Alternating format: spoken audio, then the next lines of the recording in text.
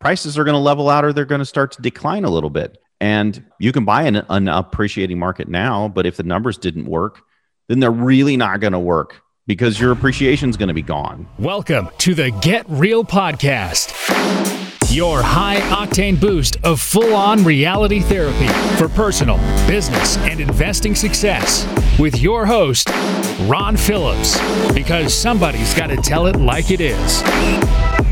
Hey, everybody. Welcome back to the Get Real Podcast. Ron Phillips and Heather Marchant here.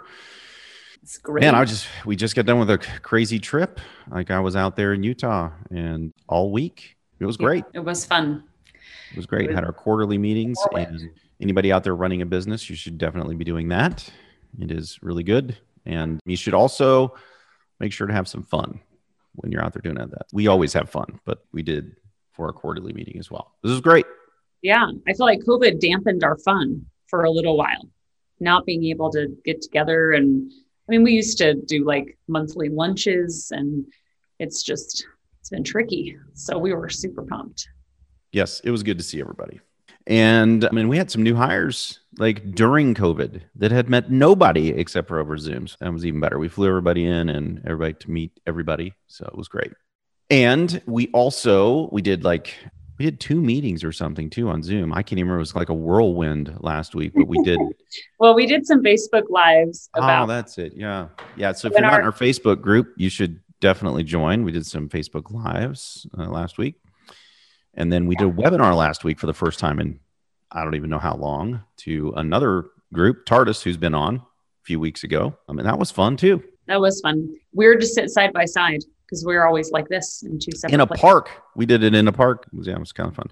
And then we did the other one, an office building from a friend of ours that we know. So anyway, we were all over Utah last week, had a great time. And from that, Heather, we got a bunch of questions. I think you've been getting questions about this particular topic today from a lot of people. So, yep. I think with the current market and how it's so competitive to get properties, I think people start to slip a little bit and make exceptions as to what properties they're willing to buy, right? So we've talked about that as a team, how to protect against that, right? That we don't start allowing properties to creep in that we would normally just not ever say are an option for our clients. So I think that it's a good time to talk about it. But in the TARDIS webinar, they requested it because it's been something that their people wanted to know. And I realized we hadn't talked about it in a really long time. Well, and I think they also had some people who were actually going out and actively searching for things and really didn't know what they were doing. And some of them were getting into trouble doing it. Yeah. Right. And that tends to happen when things get nuts like this.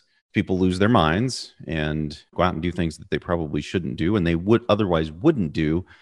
It's that whole auction mentality, right? Where you get caught up in the fever of the auction and you end up paying more than you could pay for something just, normally.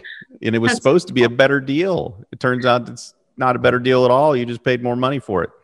And we don't want all of you doing that. In addition, you shouldn't be buying. There's not really a shortage of war zone houses. Should we say, Heather? Yeah, almost ever. Ever. They're always available. They're always relatively inexpensive. And man, you can make those things look cute. Mm-hmm. I mean, you just make them look really cute until they get tatted up with some gang tats. And then they're not so cute anymore. I've never heard that phrase before, a tattooed house, but I know exactly what you're talking about. Exactly what they do to them. They tat them up with all kinds of gang symbols. Yep. And yeah, if your house has got one of those, it ain't selling. Let's just put it that way. So, well, I think another question we had that ties into this topic really well too is what do we do right now, or what are we doing right now in this type of market? As a company who sells rental properties in a shortage of properties, what are some things that we're doing to help? And I think one thing that people don't necessarily realize is when inventory is low and you can't find existing properties, we move to construction. And we do that at the same time all the time, but that's what it's been our focus to try to get more inventory. If people aren't going to sell their houses, then let's build some, right? The cost of lumber, though, being high has made that difficult. Everything in every single place you've looked has constricted, right? And so that makes it even more important to not lose your brain. Okay. And, it's okay to adjust a little bit, right? I mean, if 5 years ago you bought a property and it was, cash on cash return was 20%, well, that's unreasonable today, right? But that doesn't mean that you don't buy a property at 12 or 10, because those are really good returns. Those are really good returns. I mean, ask anybody out there who's currently getting like 4%, and they'll tell you that's a tremendous return. And that's only one of the returns that everybody else forgets about all the other three.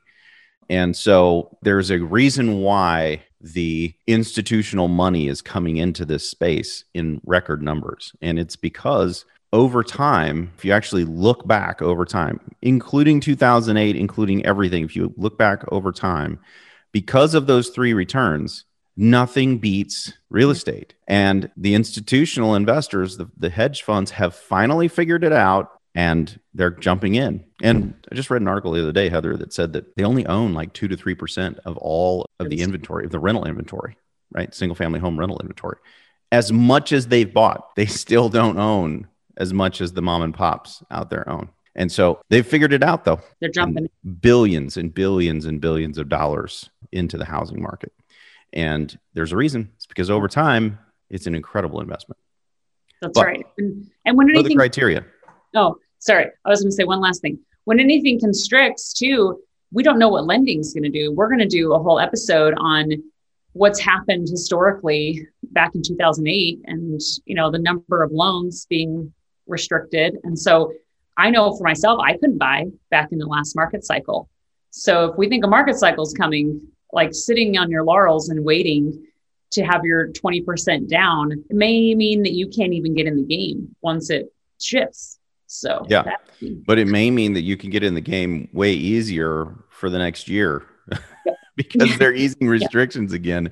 I don't know if you read this the other day, Heather. I read an article that the government is trying to make it easier for people with student loan debt to get properties. They're just not going to count student loan debt, or they're going to increase their DTI, their debt to income ratio, to the point where it doesn't matter.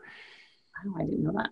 I mean, guys, this is exactly the kind of lunacy that got us in the look. It's this whole equity thing, right? It's that everybody should be completely equal about everything all the time. And that is exactly what got us into this mess before, right? There are people who can't afford a house. Hard stop. Sorry about it. That's the way it is. Yeah. When you make it easy for people who cannot control their finances or straight up don't have enough money to buy a house, when you make it easy for those people to buy a house, you don't help them. It hurts them financially.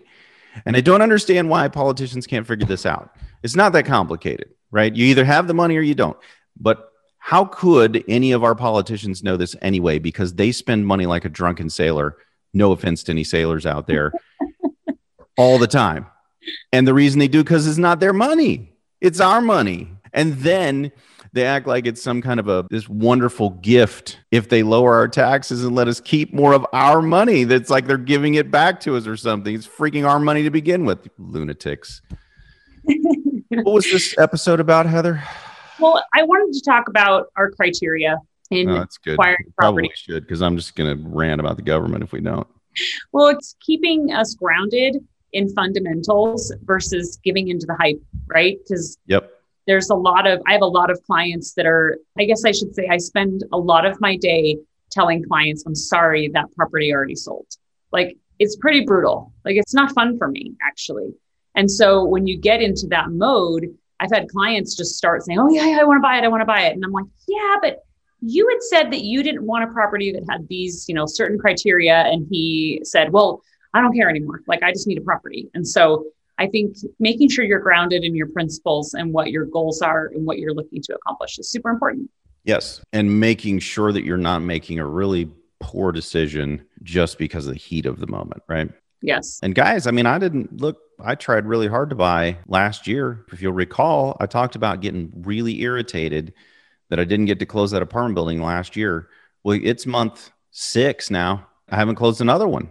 Yeah. There are people who are buying apartment buildings, and it's not just hedge funds, guys. You got to understand this. So there's people out there who are buying apartment buildings where the margins are so razor thin if anything goes wrong, they're going to be screwed. And so will all their investors. And I don't understand it other than that they need to buy a property. Yeah. I need to buy a property too. I'm just not going to do it if that's what I can buy, right? Because the numbers don't make sense. And then it's the same thing with the criteria, right? Do I have to go buy next to a crack house to get something that the numbers work? I'm just not going to do that. It goes against everything that I know works in real estate. Exactly. So the unbreakable rule in looking at properties is cash flow. So as far as we are concerned, we don't even need to really talk about that too much because I think everyone listening knows that cash flow is what we've always focused on. But even in a market like this, even when prices go up, I talked to someone else this week who said, man, I mean, I just want to buy another rental in Utah, but I just don't know if I can make the numbers work. It's just, it's sure so you can. hard. 60% down. It's 60% down. You can make the numbers work great. Yeah. So I said, I'm like, well, that's just an unbreakable rule for me. You just don't buy it if it doesn't cash flow. End of story. So people are buying 4% cap rates on not even on brand new construction. I mean, those fourplexes in Boise that we were talking about, Heather, I mean, our people bought them at $255 and $260, I think.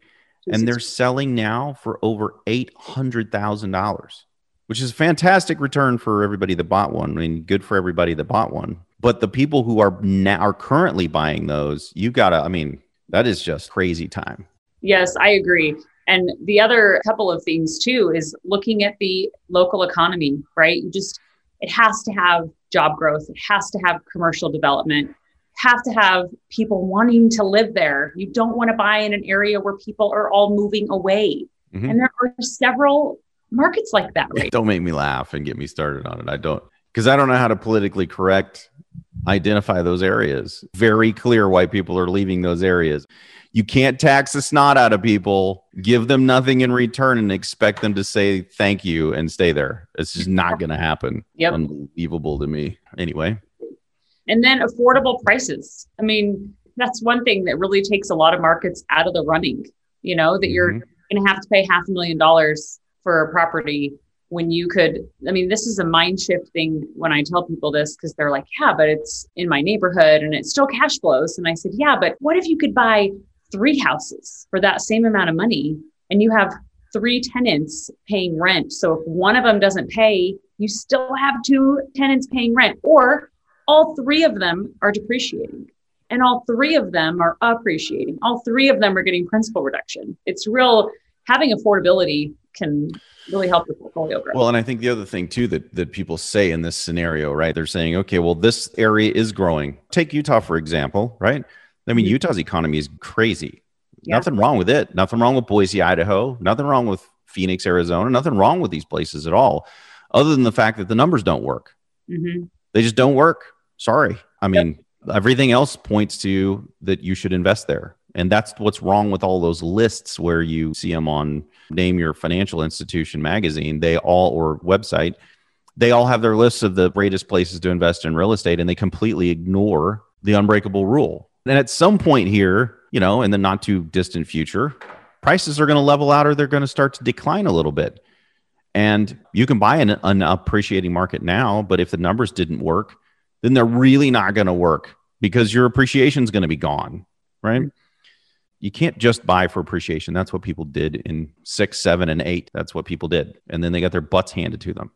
Yeah. So buying a break-even property or one that barely cash flows or one that doesn't cash flow at all is a bad idea, no matter what is going on in the area.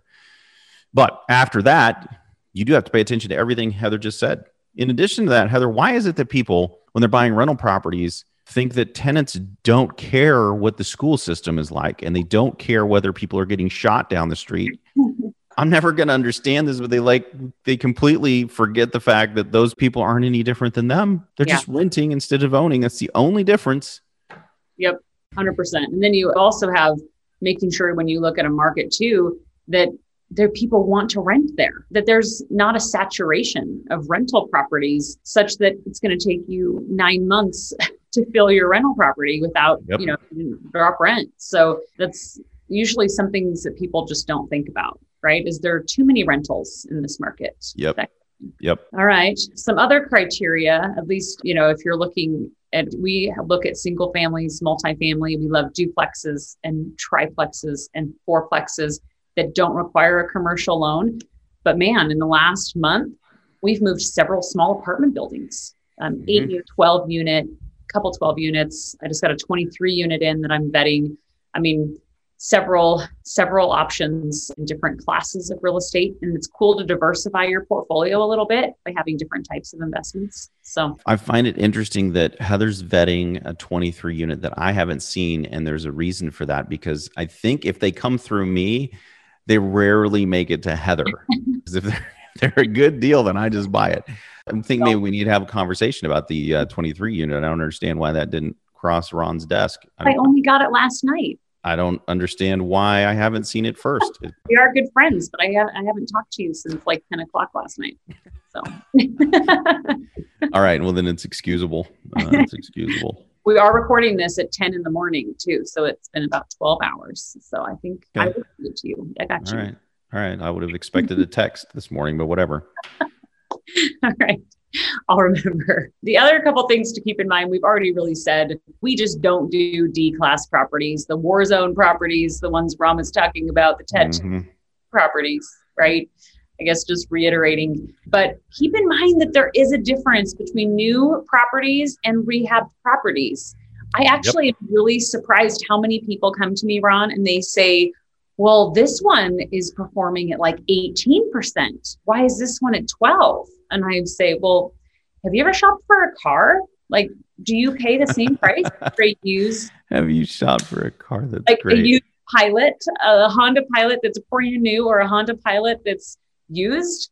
And he's like, oh yeah, that's true. I'm like, yeah, you can't. If you are paying the same price, who's ever going to buy the older cars or older properties if it's all the same? Yep. So, and there's some other things, right? You get a warranty with that car. You get a warranty with the new product. There's just not as much that's going to happen. I mean, just not much breaks when it's brand new, right? Yep. There's less. So you're paying for a little bit of peace of mind. And with the older property, you're rolling the dice a little bit. And, on that call the other day, Heather, we talked about the fact that I own both of those. I own new stuff and I own older stuff, A, B, and C class properties. And I like all of them for different reasons. For sure. And then a couple of what not to buy, one-horse towns. Man, that's an overlooked one. Yeah, it's something I learned personally, not because I bought there, but because I was working at a different place and they were selling properties in North Dakota. And I said, I'm not really comfortable with that. Like, this seems like it's high risk.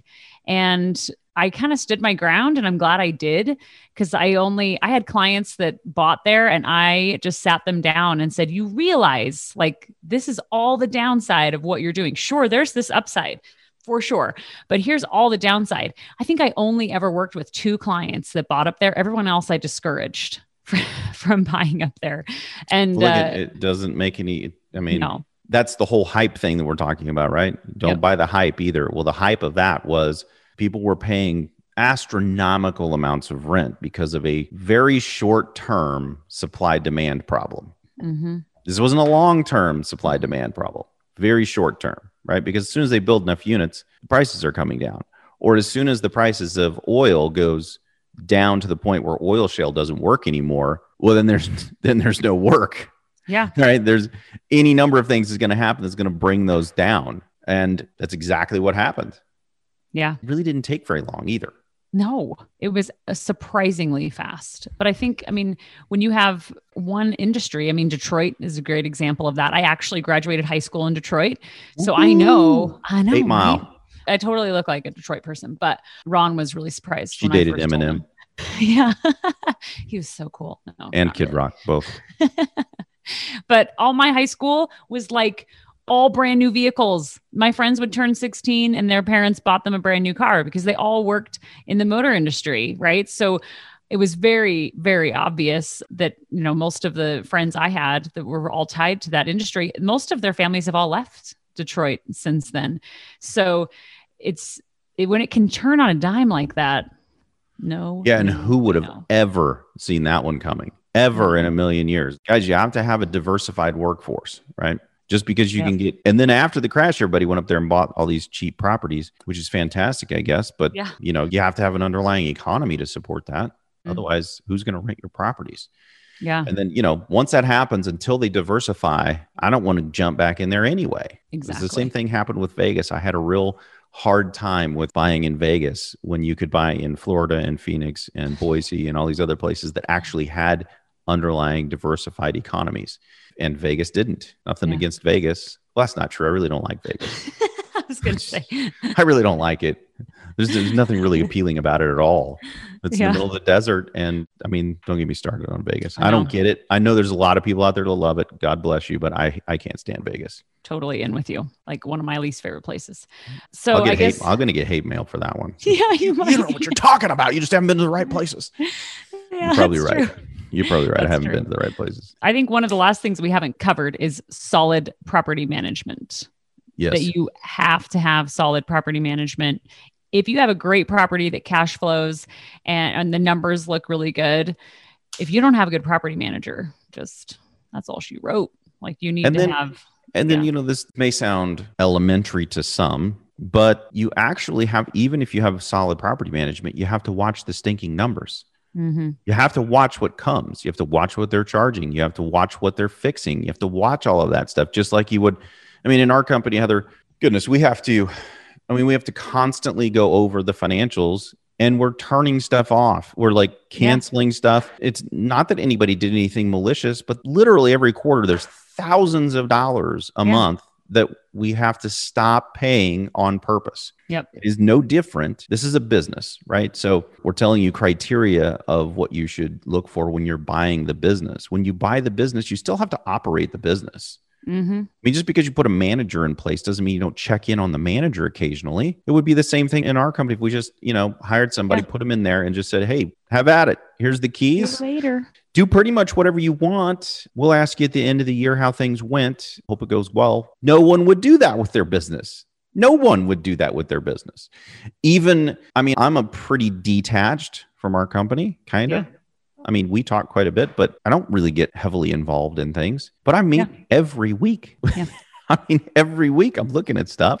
And even during the week, I'm looking at the numbers to make sure we're not completely up in the night. And it is remarkable to me how many people think that when you buy a property and give it to a management company, that you don't have to look at your statements. I mean, that's remarkable to me. Yeah. It's passive, but it's not that passive. It's not set it. It's still a business. It's not set it and forget it. What was that commercial? You set it and forget it. It's not like that, right? As a matter of fact, we just had me and a couple of partners, we own a lot of properties in Memphis together.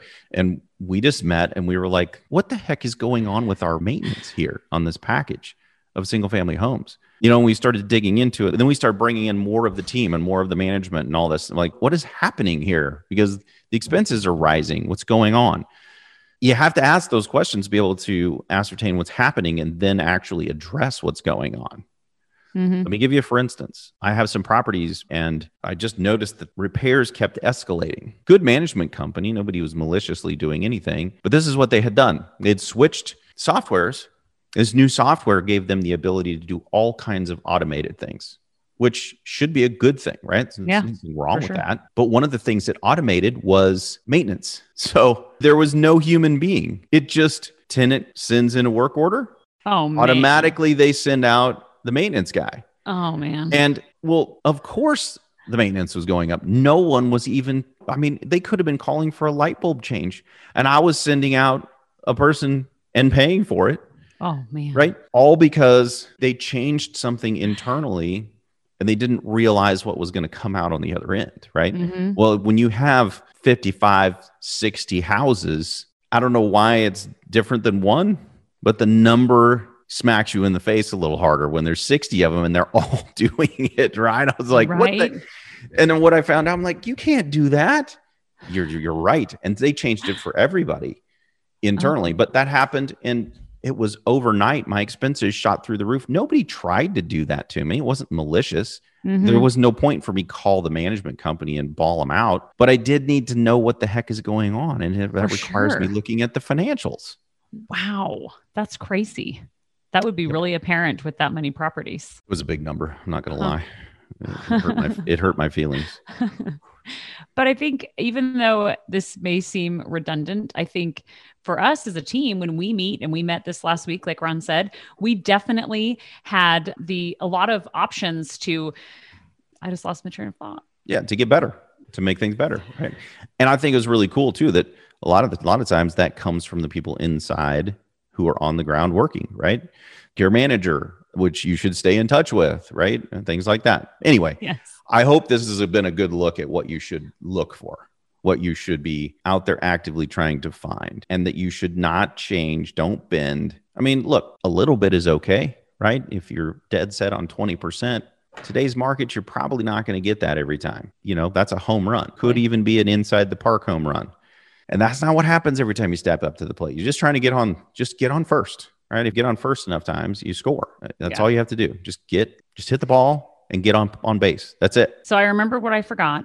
Because I finished my thought, because it will bug me, is when we met last week, we go through our same stuff over and over and over again. We talk about our core values, who our core client is, what we're focused on, what we want to do to help people in just like the community, let alone our clients.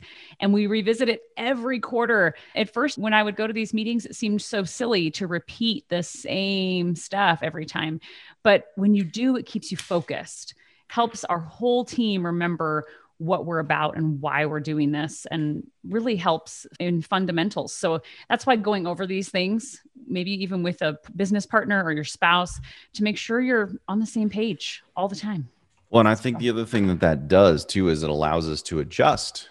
Yep. Because there have been many quarters where we've shown up and we've said, hey, this is our core client. And then it wasn't but a year and a half ago that we completely changed that, right? We were like, this actually isn't our core client. Yep. And we need to stop marketing to them because this over here is our core client. And it's really important. Like the same thing with what kind of properties you're looking for and where you're looking for them. You need to understand that in order to be able to compete. Because if you're out there, unless you're a rehabber, unless you're actively marketing to buyers and you have a complete system set up to be able to buy these properties yourself, you're probably not getting 20%. Which is probably not going to happen right now. Mm-hmm. But again, you can adjust, but don't adjust down to a break even. Don't adjust down to a negative because other people are buying that nonsense. Don't do that. Yep. But you're probably going to have to adjust down from 20. I mean, I've had to do that. Me too. It is what it is, right? I'm not going to stop buying just because I can't get 20 this week, right? Mm-hmm. But I'm not buying a 4 cap. Sorry, I'm just not doing it. I'll keep my money in the bank. I'm not buying a 4 cap. It's not happening. So anyway. Well, I think that's a great wrap for us this week to end on, right? To sit down with the people that you're investing with and make sure you are solid on your game plan, even in a different market. So, yeah. And if you need help from us, we're here to help you, right? Just reach out, invest@rpcinvest.com. And and then leave us some comments and let us know what you want us to cover. It's funny because every week Heather and I go over, hey, what should we talk about this week? And we usually are trying to figure out from you guys, what is the most pressing thing? And so we are going to do a show, like Heather said, on loans because we've gotten a lot of requests on loans because things are getting crazy with loans. So we're going to do that. But if you have anything else, just let us know. Business, commercial, residential, real estate, whatever it is. All right. And until next time, get out there and make something happen. This has been the Get Real Podcast. To subscribe and for more information, including a list of all episodes, go to getrealestatesuccess.com.